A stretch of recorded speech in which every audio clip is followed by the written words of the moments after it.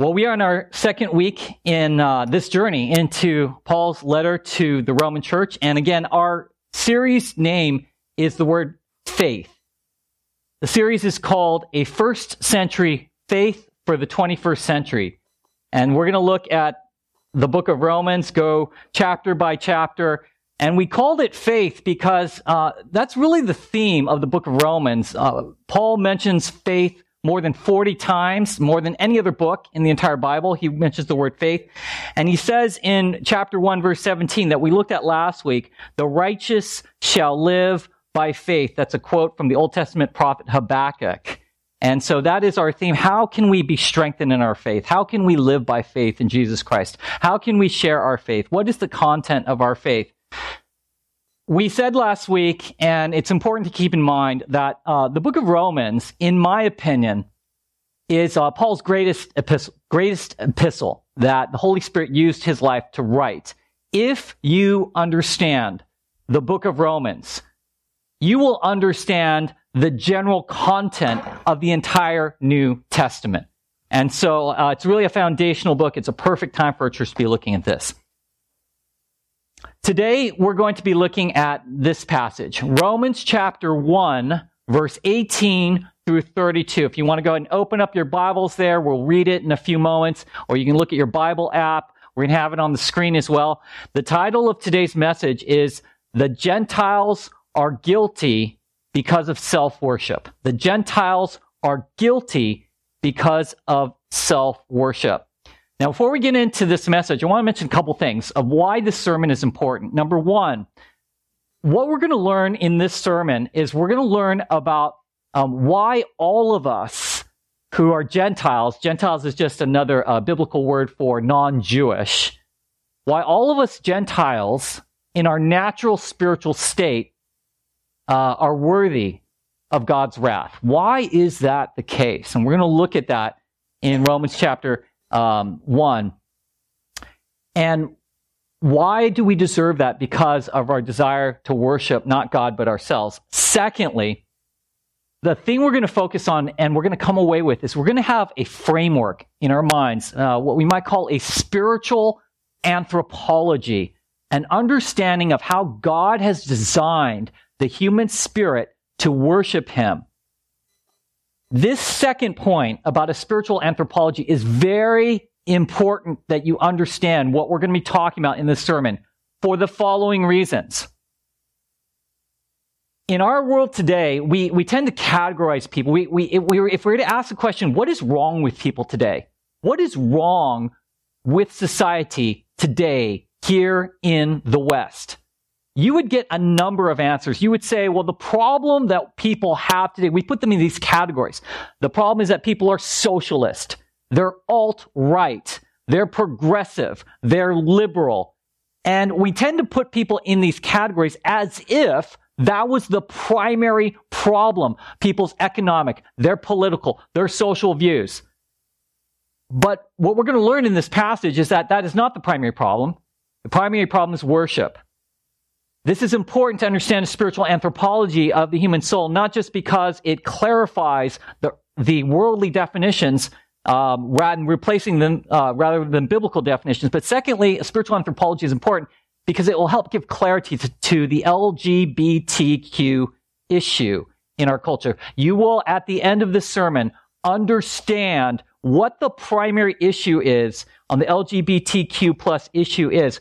We get caught up in a lot of extraneous issues in our conversations in culture. We think that the primary issue in that entire massive societal conversation has to do with the legalization of gay marriage. It has to do with, are we going to find a gay gene or not? Does it exist? We think of, what was the person's family background? How did that contribute or not contribute? We think about issues of did the person suffer trauma or not? How that might have contributed? What is the pop culture milieu and mindset that might encourage that? Is this the evolution of society evolving into a higher place, or is it going downwards towards Babylon? And we tend to look at this issue, LGBTQ+, within that framework. Now, those issues to varying degrees are important.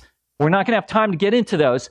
But this passage is going to zero in on what the primary spiritual issue is on that conversation. This is hardly ever talked about by Christians, period, because they don't understand what the primary issue is. And so by the end of the sermon, you will. This passage will help bring clarity in addition to that. When you look at cultural events like Burning Man, that just happened in Nevada, happens every year. Many of you are familiar with it in August. Thousands of people go out to the desert in Nevada for like a week-long gathering. It's environmentally friendly, but it's basically a free-for-all of lawlessness. It's the worship of Baal. You get to dress up in kind of advanced cosplay costumes, or nothing at all if you want. There's concerts. It's kind of this Mad Max meets Coachella kind of experience where you have the young, you have the old there. And how might Romans chapter 1, verse 18 through 32, our passage today, interpret what Burning Man is about as a sign of our times, of where the human spirit is at here in the West? This passage finally will also help interpret a statement by a woman named Camille Paglia. Paglia is one of the women that I quote in one of the Christian books that I wrote. Paglia is a self-described second-wave pagan feminist. This is a woman, I think she's in her 60s or so, and she did her dissertation for her PhD at Yale. And Paglia did her dissertation on the topic of androgyny, and here's what she essentially said. I'm going to give you the summation of her statement and why it's relevant to this passage today. Paglia, she's not a Christian, a first-wave pagan feminist, said this. She said that in her dissertation on androgyny, what she did is she looked at ancient cultures, how the theme of androgyny played itself out through ancient Greece, ancient Rome, and even into modern-day cultures like the time of Oscar Wilde in England, or the Weimar Republic in the 20th century Germany. And what she found is that cultures that were in the late stages of culture before their moral collapse, often before they collapsed as an empire, as a culture, would show that they were at the advanced stages of culture by seeing themselves, get this, as a cosmopolitan culture where there was no definition or very little definition of gender. And so they would say male, female, heterosexual, homosexual, anywhere in between. Who cares? We're an advanced, sophisticated society. And Paglia, not a Christian, deduced that that was actually the sign of the impending moral collapse of a culture. Are we there here today, here in the West? This passage will speak directly to that. You should have an urgency to what you're bringing to this message, because I think God will want to rock our worlds about how he sees where we are in the West spiritually today. And so before we do, I want to just give a kind of a big picture. Let's go on to the next slide.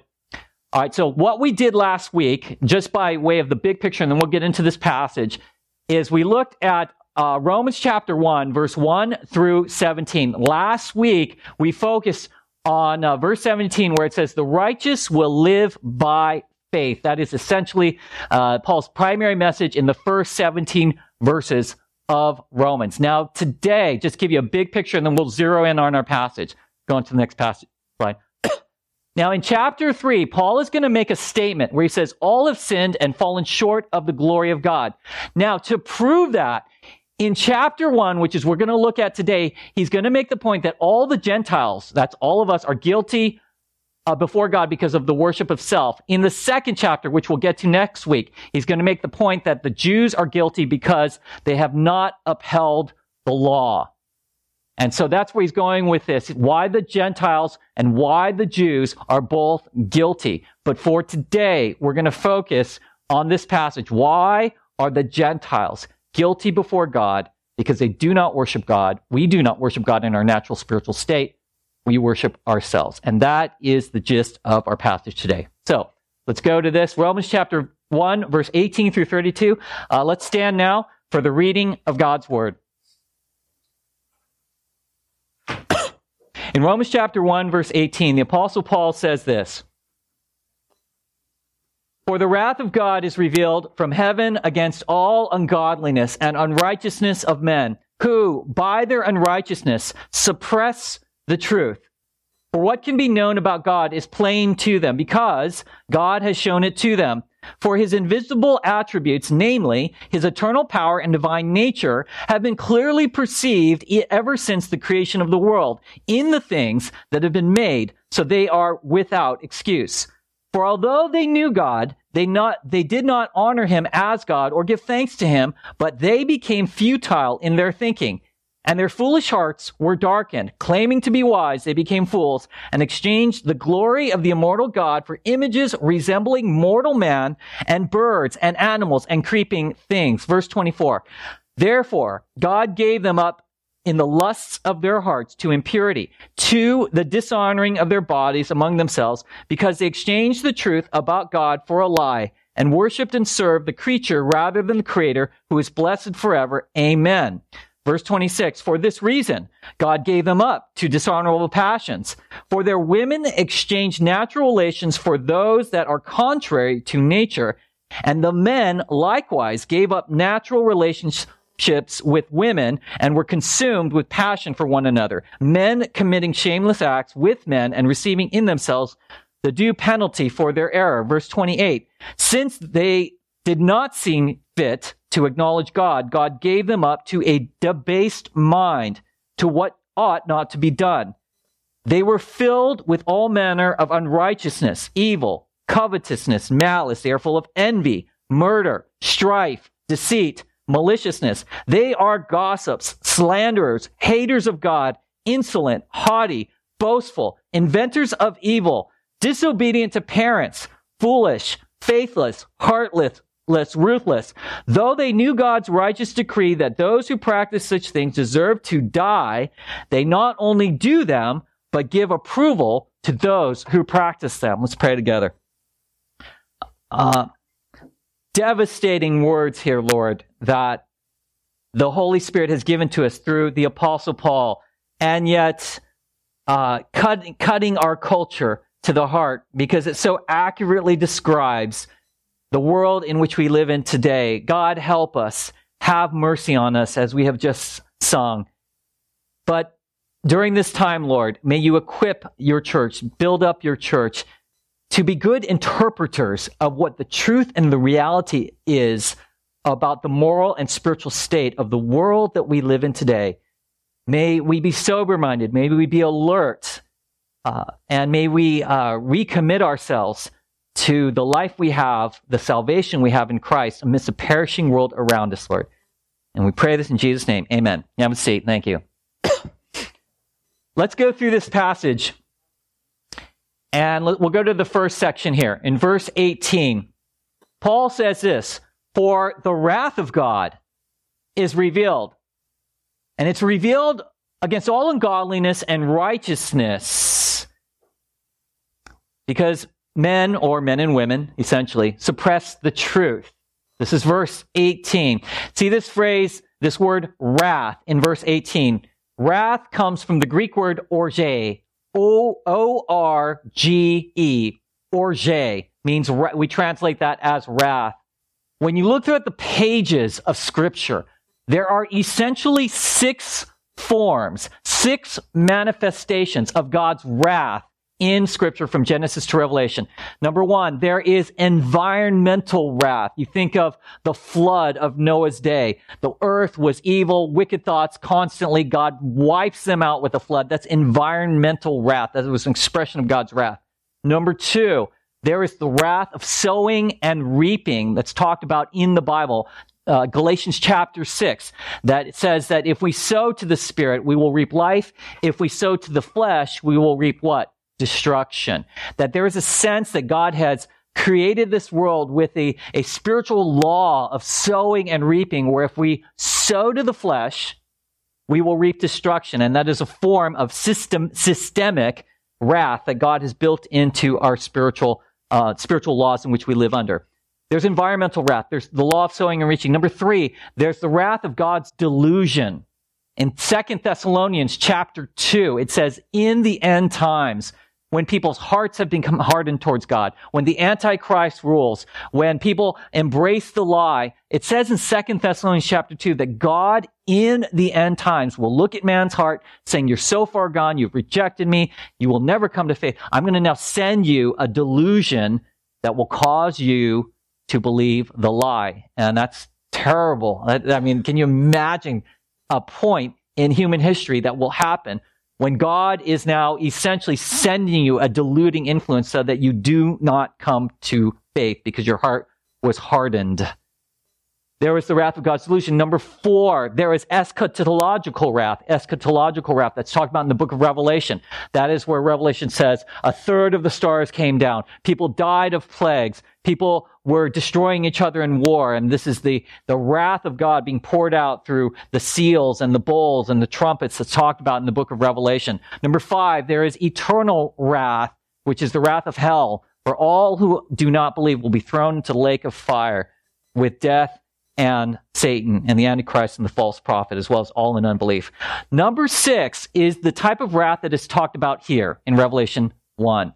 When Paul says in verse 18, for the wrath of God is revealed, he is talking primarily about a 6th type of manifestation of God's wrath.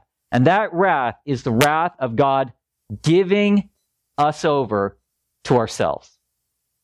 It is the wrath of God removing his hand of restraining grace off of our lives, and we become who we are in our natural spiritual state. Think of it this way. It's like Elvis has left the building. Think of it this way. It's like Hitler was worse than you. That person who goes into the elementary school and bombs those kids, blows away those kids, that person is worse, more evil than you. But the only real difference, while they are worse and more evil than us, the only real difference that keeps us from being the school bomber, that keeps us from being the Hitler, is not that we're just like, we were raised the right way by our family. It is because God's hand of restraining grace is upon our lives, keeping us from being that bad. If God was to fully remove his hand of restraining grace off of humanity, we would all be bombers. We would all be Hitlers. That's the essential message of the Bible. And that's why when Paul says, grace to you, peace to you, may God's grace be upon you, that is God's grace to us. Whether you're a believer or not, his hand of restraining grace upon our lives is very important. And so when it says, and we'll get to in a few moments, God gave them over. He gave them over. He gave them. It's significant because you're going to see at the end of the passage what the human heart looks like in its natural spiritual state. And so he says, the wrath of God is being manifest. And again, in verse 18, he says, who by all their unrighteousness suppress the truth. He's saying that humanity in their natural spiritual state gets to a place of ungodliness and unrighteousness, and they suppress the truth. God's wrath is upon us by removing his hand of restraining grace for those who do not believe. Why? Because we suppress the truth. This word suppress comes from the Greek word kateho, which means to hold down, to suppress. So it's this idea that God has revealed truth to us. He has given to us truth. The human heart in its natural state chooses to suppress it, to hold it down. Not just to say, well, let me weigh the evidence, but literally is the idea of it's on me, it's around me, it's for me to see everywhere around me, God's truth, but I will literally press it down. I will really close the door, close the window. I will stomp on it because I don't want that for my life. It would mean I'd have to worship God. And so that is why God's wrath has come upon the unbelieving Gentiles. And he goes on to an explanation now in these following verses, in verse 19 and following. He says in verse 19, well, what can be known about God? He's made it plainly known to people. And in verse 20, he says, the invisible attributes of God, and he mentions two things. One, his eternal power, and secondly, his divine nature, had been clearly perceived since the creation of the world, so that people are without excuse. He goes on to say in verse 21, though they knew God, they didn't honor him or give thanks to him. But, and there's three things that happens to their hearts. Number one, they become futile in their thinking, verse 21. Number two, they have foolish hearts that are darkened, again, verse 21. And verse 22, though they thought they were wise, they became fools. Now let's stop there. Now what is Paul saying at this point in verse 19 through verse 22? He's saying that God has created all of creation. God has created human beings in that creation. The way God has created the universe is such that he has given enough evidence just by the created order of the universe for all people to come to the following two conclusions. Number one, there is an eternal power that did this. And number two, this eternal power that is God, that made all this, he's given us clues of his divine nature, that he's omnipotent, all-powerful, that he's all-knowing, omniscient, and that he's all-present.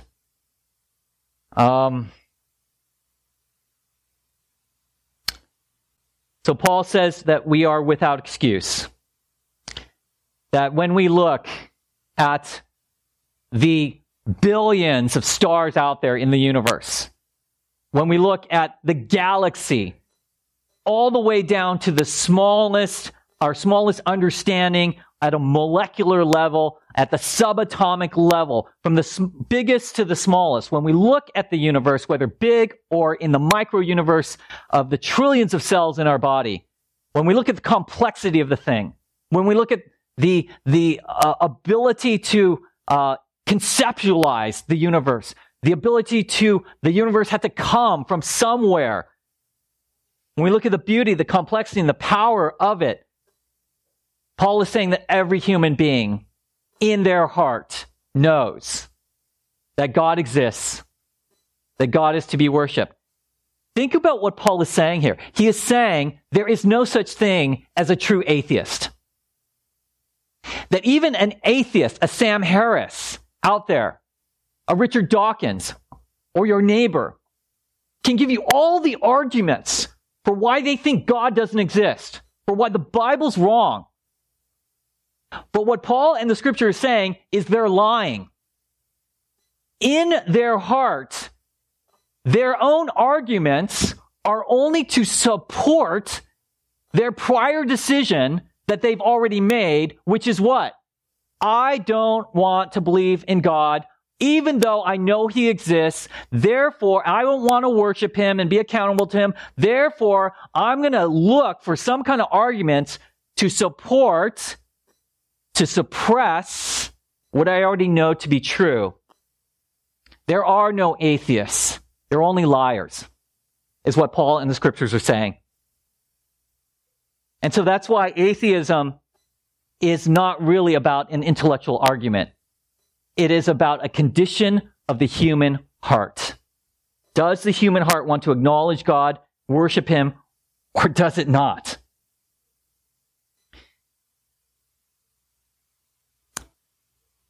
In verse 23, he says this: they exchanged the glory of the immortal God for images resembling mortal man and birds and animals and creeping things. They exchanged the worship of God for the worship of birds images, and creeping things. Now, a couple things here. Number one, notice the progression of Paul's argument.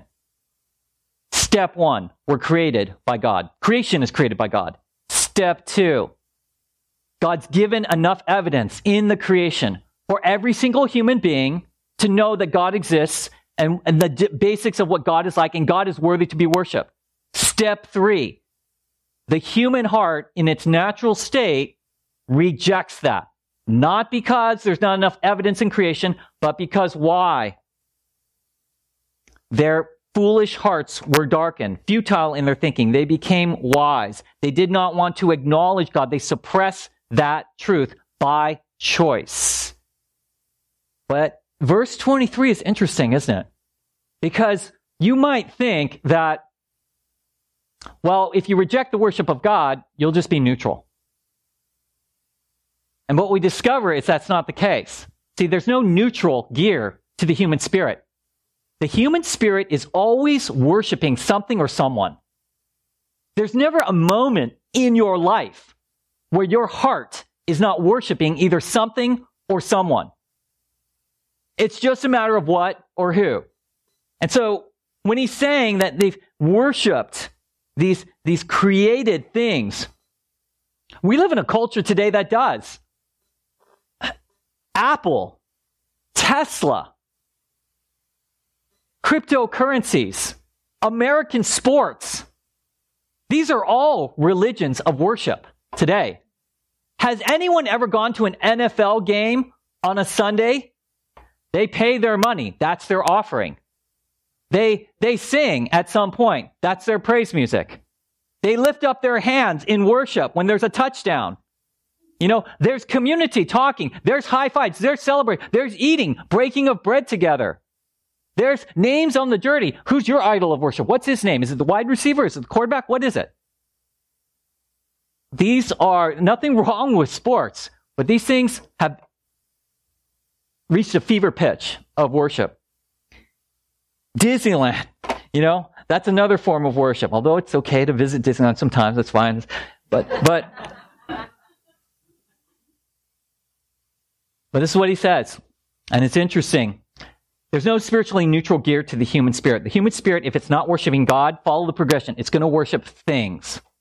And when he says this in verse 23, the exchange, see that phrase? Exchanged the glory of the immortal God.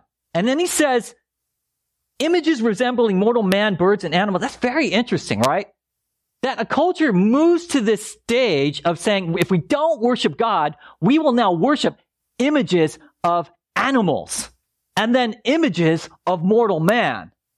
There was a man named Emil Durkheim. He's one of the founders of the modern day field of sociology.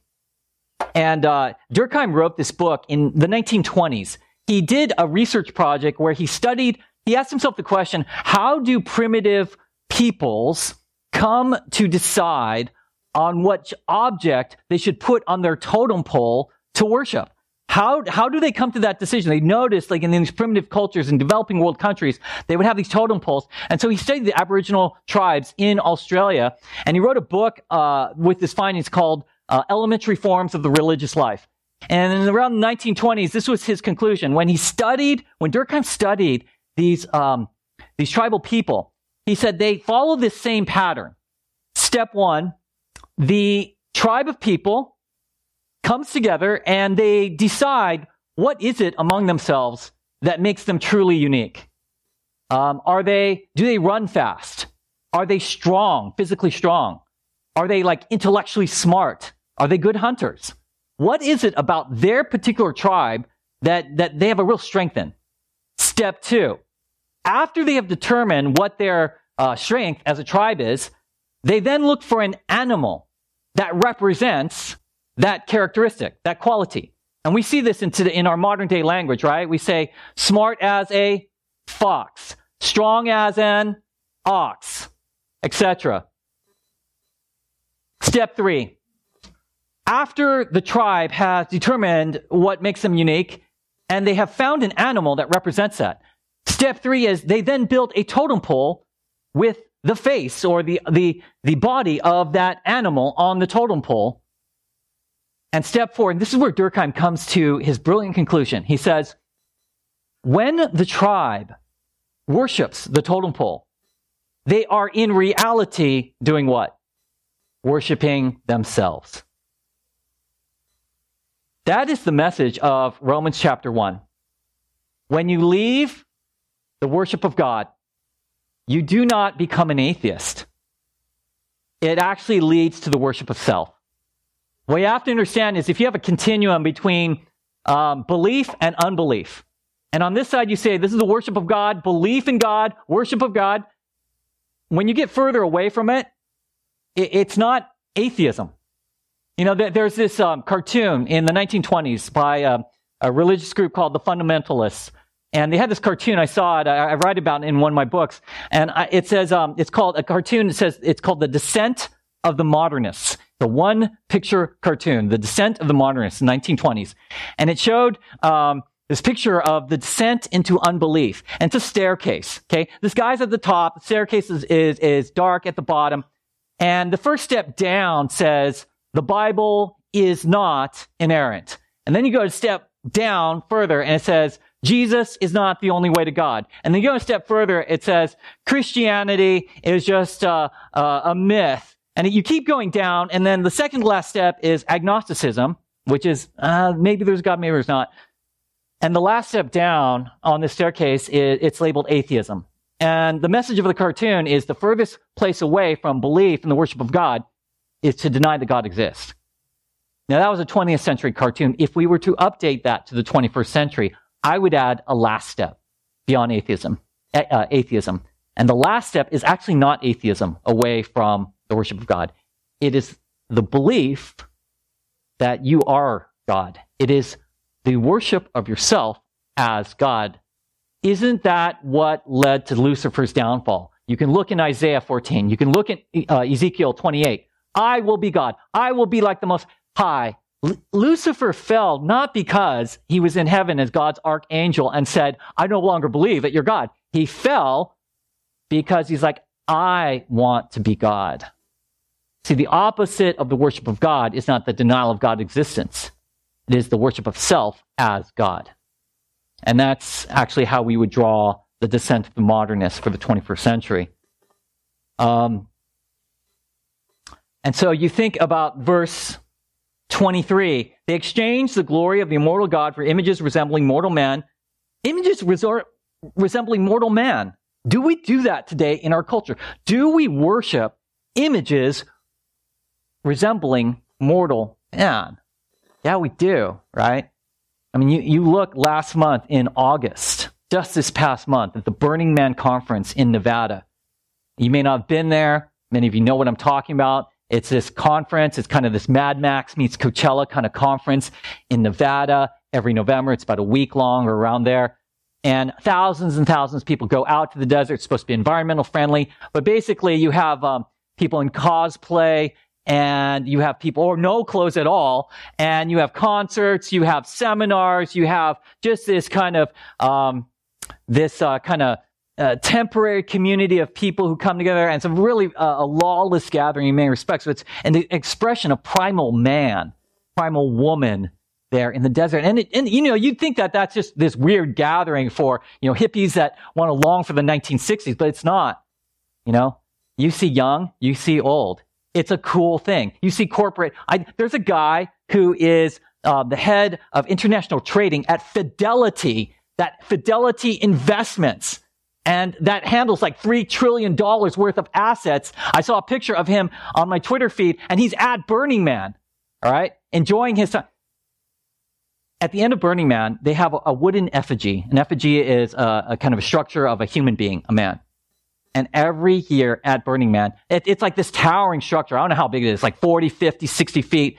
They burn it to the ground, right? And that's the last thing they do in the festival. And you realize a couple of things. What Durkheim is saying, that the objects that we create in totem poles are actually a reflection of worshiping ourselves. When you look at that wooden effigy of a man at Burning Man, you realize that is really the expression of Western spirituality gone mad. It is the building of a mortal man, an image resembling mortal man. And it is ironic that at the end of the Burning Man festival, they burn it to the ground, because it shows what man's future destiny is without the Lord. And so he goes on to say this in verse 24 through 28. Now look at verse 24, look at verse 26, and look at verse 28. He uses the same phrase there. Verse 24, therefore God gave them up. Verse 26, for this reason God gave them up. Verse 28, since they did not see fit to acknowledge God, God gave them up. It's the same phrase used 3 times. And this phrase, gave up, in the Greek, paradidome, means to surrender, to let go. This is the orge wrath in verse 18. God does not strike you down with a lightning bolt in this type of wrath. He says, you don't want to worship me. You have a choice. You have now chosen to worship the created things. And as we'll see in a moment, it ultimately leads to the worship of the creature, not the creator. Therefore, I, as God, I'm not going to strike you down with lightning, not yet. I will just simply let go my hand of restraining grace, let you become who you naturally are without me. And that's why the Gentiles are guilty. This is where self-worship leads. And so let's notice this. In verse 24, it said, God gave them up in the lusts of their hearts to impurity, dishonoring their bodies among themselves, because they exchanged the truth about God for a lie and worshiped and served the creature rather than the Creator, who is blessed forever. Amen. So God gives human beings up, and it says he gave them up to the lusts of their hearts to impurity. When God gives you up, your lust is in control. When it says this word lust, he's not just talking about sexual lust. He's talking about this sense of unrestrained greed, unrestrained sexuality, unrestrained, the sense of you become like this lustful, devouring human being.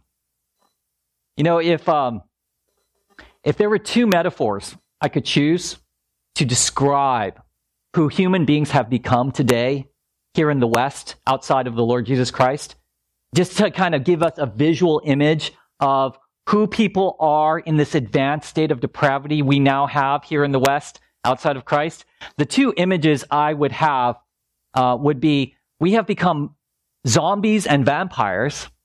That's images 1, because zombies are like the living dead. Vampires are the living dead. Vampires and zombies know that the life is found in the flesh and in the blood. And if you can't find the life of the flesh and the blood in Christ, you look to devour other people for it. And you seem like you're alive. You got air in your lungs. Your heart is beating, but you're actually spiritually dead. And you become this devourous human being. Doesn't this explain why there's this like seemingly normal people in society, and all of a sudden they go mad in their random acts of terror, blowing up people, going crazy at the gas station? It's because they're searching. They're vacuumous. We become vacuumous human beings for life. And if it's not a vampire and a zombie, I think the second metaphor, very similar, but just from a different angle, a space angle, I describe human beings here in the West as spiritual black holes. Now, you and I, we don't know the mathematics or the physics of a black hole, but we do understand the concept. In space, there's this black hole, not even light can escape. It's sucking everything in. I was eating lunch one day in downtown LA with a young man. I was a pastor had asked me to counsel this person, doesn't go to our church. And so I met them at Felipe's French dip sandwich place. And we were sitting there, and he was kind of struggling with things about the Christian faith. It's not clear to me that he was actually a Christian. And we were talking about this Romans 1 passage, and I sat down and I was at lunch with him, and I said, I'll explain it to you this way, what Paul's saying in Romans chapter 1, verse 18 through 32. We're here, and look at this food. It's beautiful. We got this French dip sandwich. We got lemonade. We got potato salad. It's wonderful. I'm looking at you.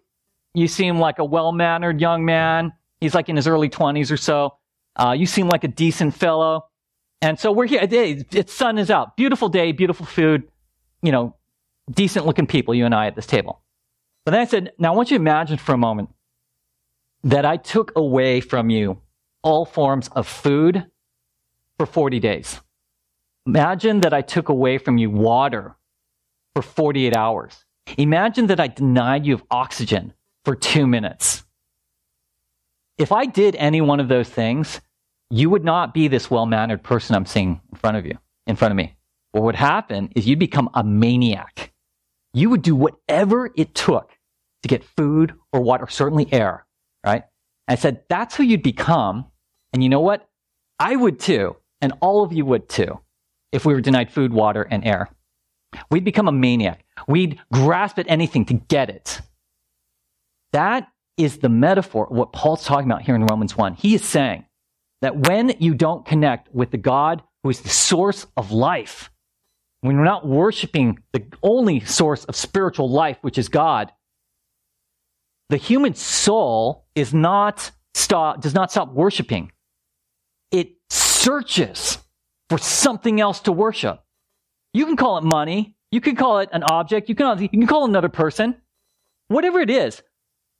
But they're not the source of spiritual life for us, are they? They're spiritually dead in terms of giving us the life that only God can give to us.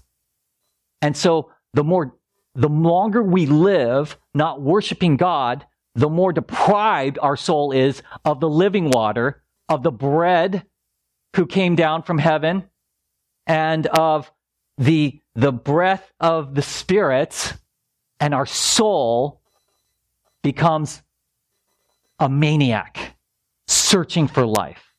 We become a spiritual black hole, spiritual zombies and vampires. That explains our society today. Because God is the only source of life in worship. And he says in verse 25, they worshiped and served the creature rather than the Creator. Who is the creature? That's us. And the Creator is God. In verse 26, he says, for this reason God gave them up to dishonorable passions. Now notice this. In verse 27, second part of verse 26 and 27, it's very interesting because in this verse, these two verses, within the context of a conversation and a teaching on worship, Paul now mentions homosexuality. The plain reading of verse 26 and 27 is this. Women exchanged natural relations. They became lesbian. Verse 27, men became homosexual. And it says, verse 27, they were consumed with passion for one another. Men committing shameless acts with men, receiving in themselves the due penalty for their error. Now think about this. Think about this. Why did Paul mention this? Why did he mention homosexuality? He didn't have to. He did not have to.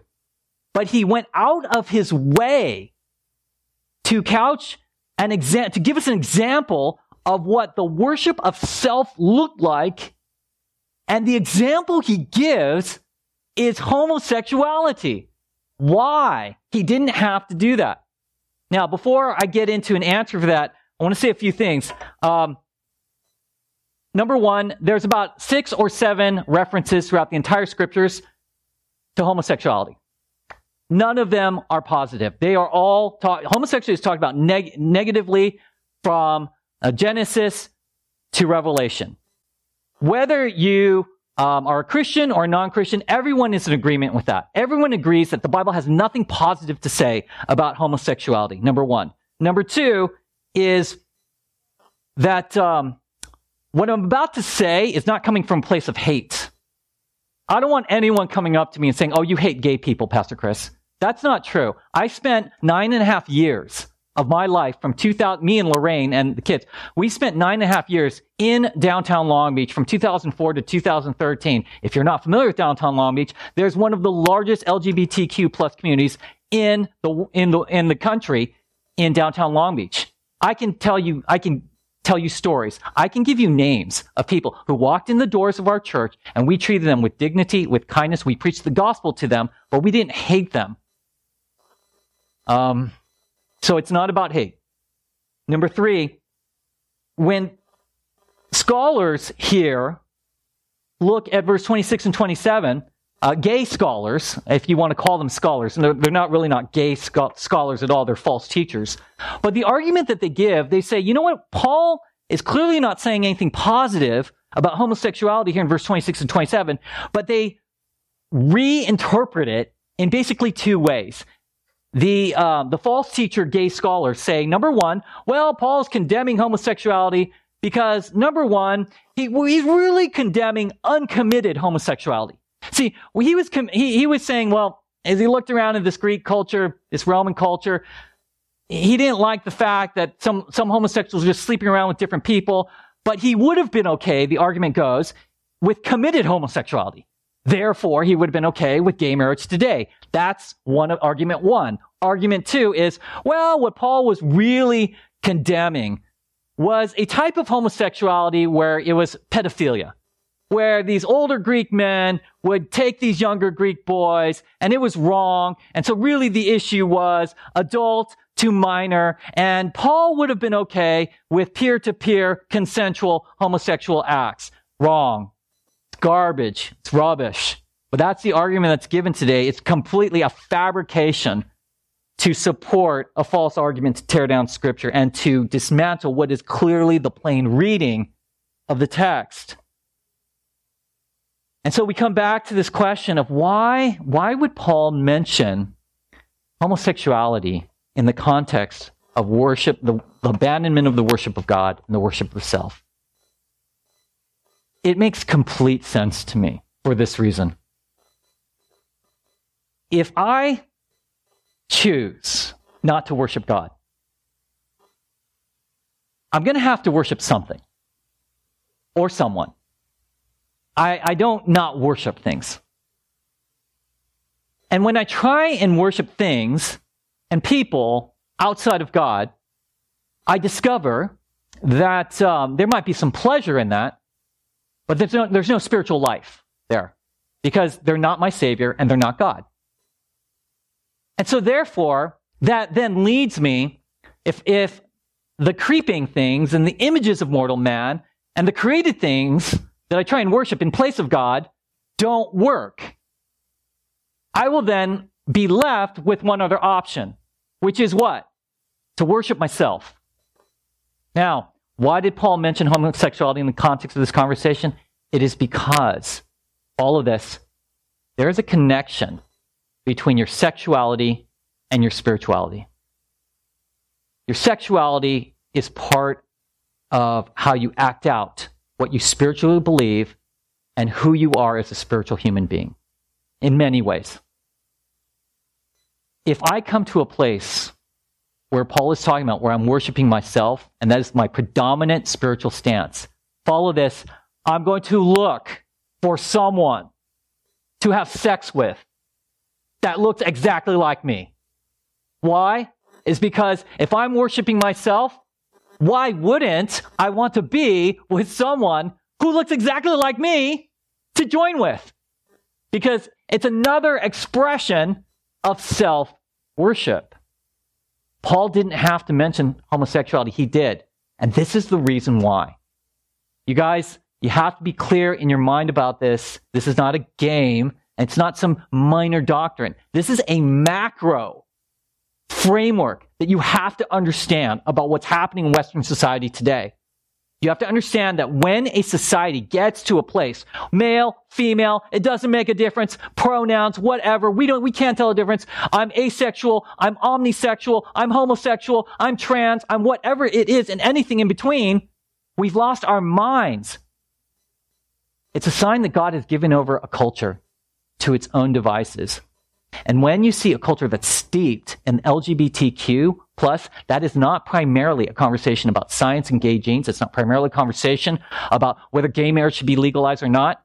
It's not primarily a conversation about the socio-psychological factors that might be in play in that whole conversation. It's not primarily a conversation about what's cool in pop culture at this moment. It is primarily an indication that our world has been given up by God. And there is a reason. You can go back to the 1970s, 1980s, 1990s, early 2000s. There were these Christian ministries that specialized. They would advertise. I would hear these things on the radio. We are a Christian ministry that will help. If you're struggling with homosexuality, you can come to our ministry. We will help you to find Christ. We will help you to honor the Lord with your body, etc. And the goal of these ministries to begin with was people who come to them from the LGBTQ plus community would hopefully give their lives to Christ, and then they would go on and hopefully become heterosexual or at least abstinent. Okay. What happened over the decades is they found that these ministries were largely ineffective because very few people would actually come from a hardcore life of LGBTQ community. And yes, there's examples that are the outlier exceptions, and they write books. We hold these people up. Right? We get that. We understand that. We know from 1 Corinthians chapter 6, where Paul says, some of you were former adulterers and swindlers and idolaters and homosexuals, but now you have come to know Christ. So we understand that. We understand anyone can come to know Christ. Right? That said, these ministries closed down. Why? It's because the LGBTQ plus state of the human soul is an advanced form of self-idolatry. And when you get to that spot, you are talking about verse 24, 26, and 28. God gave them over. God gave them over. God gave them over to the lust of their passions and to a debased mind. The mind is gone. The primal, emotional, lustful spirit is ruling the individual. And we hope that they come to know Christ, but it is very, very difficult at that point. And we live in a time where not only have Christian ministries folded their doors related to this issue, but the church has capitulated on this issue. The Church of Jesus Christ in America has basically said this. Many churches have, all denominations, they have said gay marriage is okay. They have said the ordination of gay pastors or gay women pastors are okay. And they have said that the education of the LGBTQ plus agenda out in the school system, in the world of business, should be embraced. And we now live in a time that scholars have pointed out, rightly so, that this is not, hey, it's a free country. Hey, God allows us to make free choices. And so therefore, if you want that free life, you have the freedom. Nobody is saying that you don't have the freedom to make your own choice. That's not the issue. Even Christians who are biblical will not say that. People have freedom to make their own choices. The difference today in the 21st century in the West is this. We now live in a time where people not only have the freedom, which they do, but now those of us who had the biblical stance on this are now told, if we do not affirm the rightness of that choice from that individual, that we are bullies, we are haters, and we should be the ones that are persecuted if we do not affirm the rightness of that choice. And it's dark days ahead for the church, you guys. Unfortunately, God's going to prune the church, and there's some rough roads ahead. And so, to close, in verse 29, now, this is the final state. The final state is, this is what human beings look like when God has left them.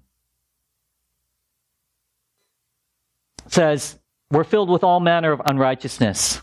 And he goes through this list, and it's just a diatribe. It's devastating to look at this, and yet there's truth to it, isn't it? When you look at this list, are children haters of their parents today? You can watch these tween shows and cartoons. They're completely disrespectful to their parents. Are people slanderers? Deceitful? Murderers? Are there inventors of evil? When you look on your social media feed and all of that, do you see that happen? Yeah, of course we do. That's the place that we are in. Are we at a place where people not only practice evil, but they approve of others practicing evil and encourage it? Yes, we are. And so, to sum up here, Paul's argument in Romans chapter 1, verse 18 through 32 is that we have all sinned, fallen short of the glory of God.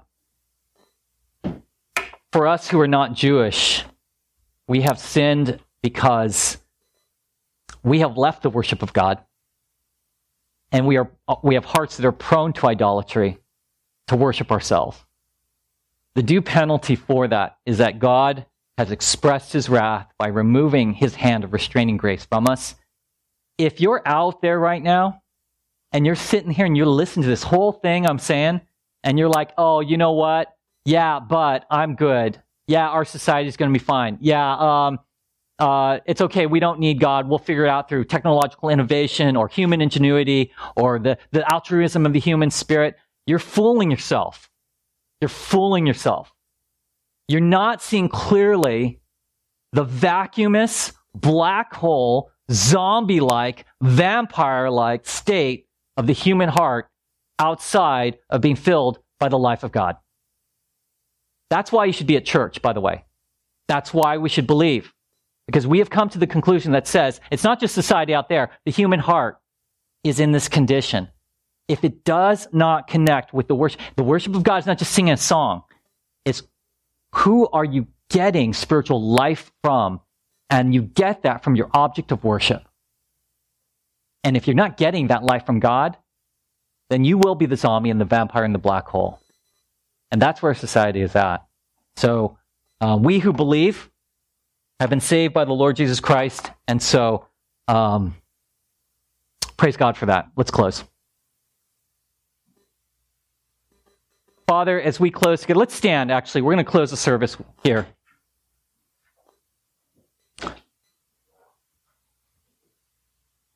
And now, as you go forward, may you know that the Lord Jesus Christ has saved you from God's wrath. May you know that you who believe, God will never remove his hand of restraining grace. You may not be as bad as you could be, but Jesus Christ has brought you the life of God. You're living in a time where our world has been given over by God to become who it naturally is, a spiritually barbaric state. So may you go from this place with a sense of spiritual urgency to share the gospel, to place your trust in the gospel, to connect with the God that you worship as your source of life, because you know that who the human heart can be without it is dark, foolish, and evil. And may the Lord save us. And now may the grace of our Lord Jesus Christ, may the love of God, and the fellowship of the Holy Spirit be with you now. Amen. And all of God's people said, amen. All right, if you would like prayer, we'll have some people available for prayer up here for you. But if it's urgent. Otherwise, we're all headed out to the beach right now for baptism. God bless you guys.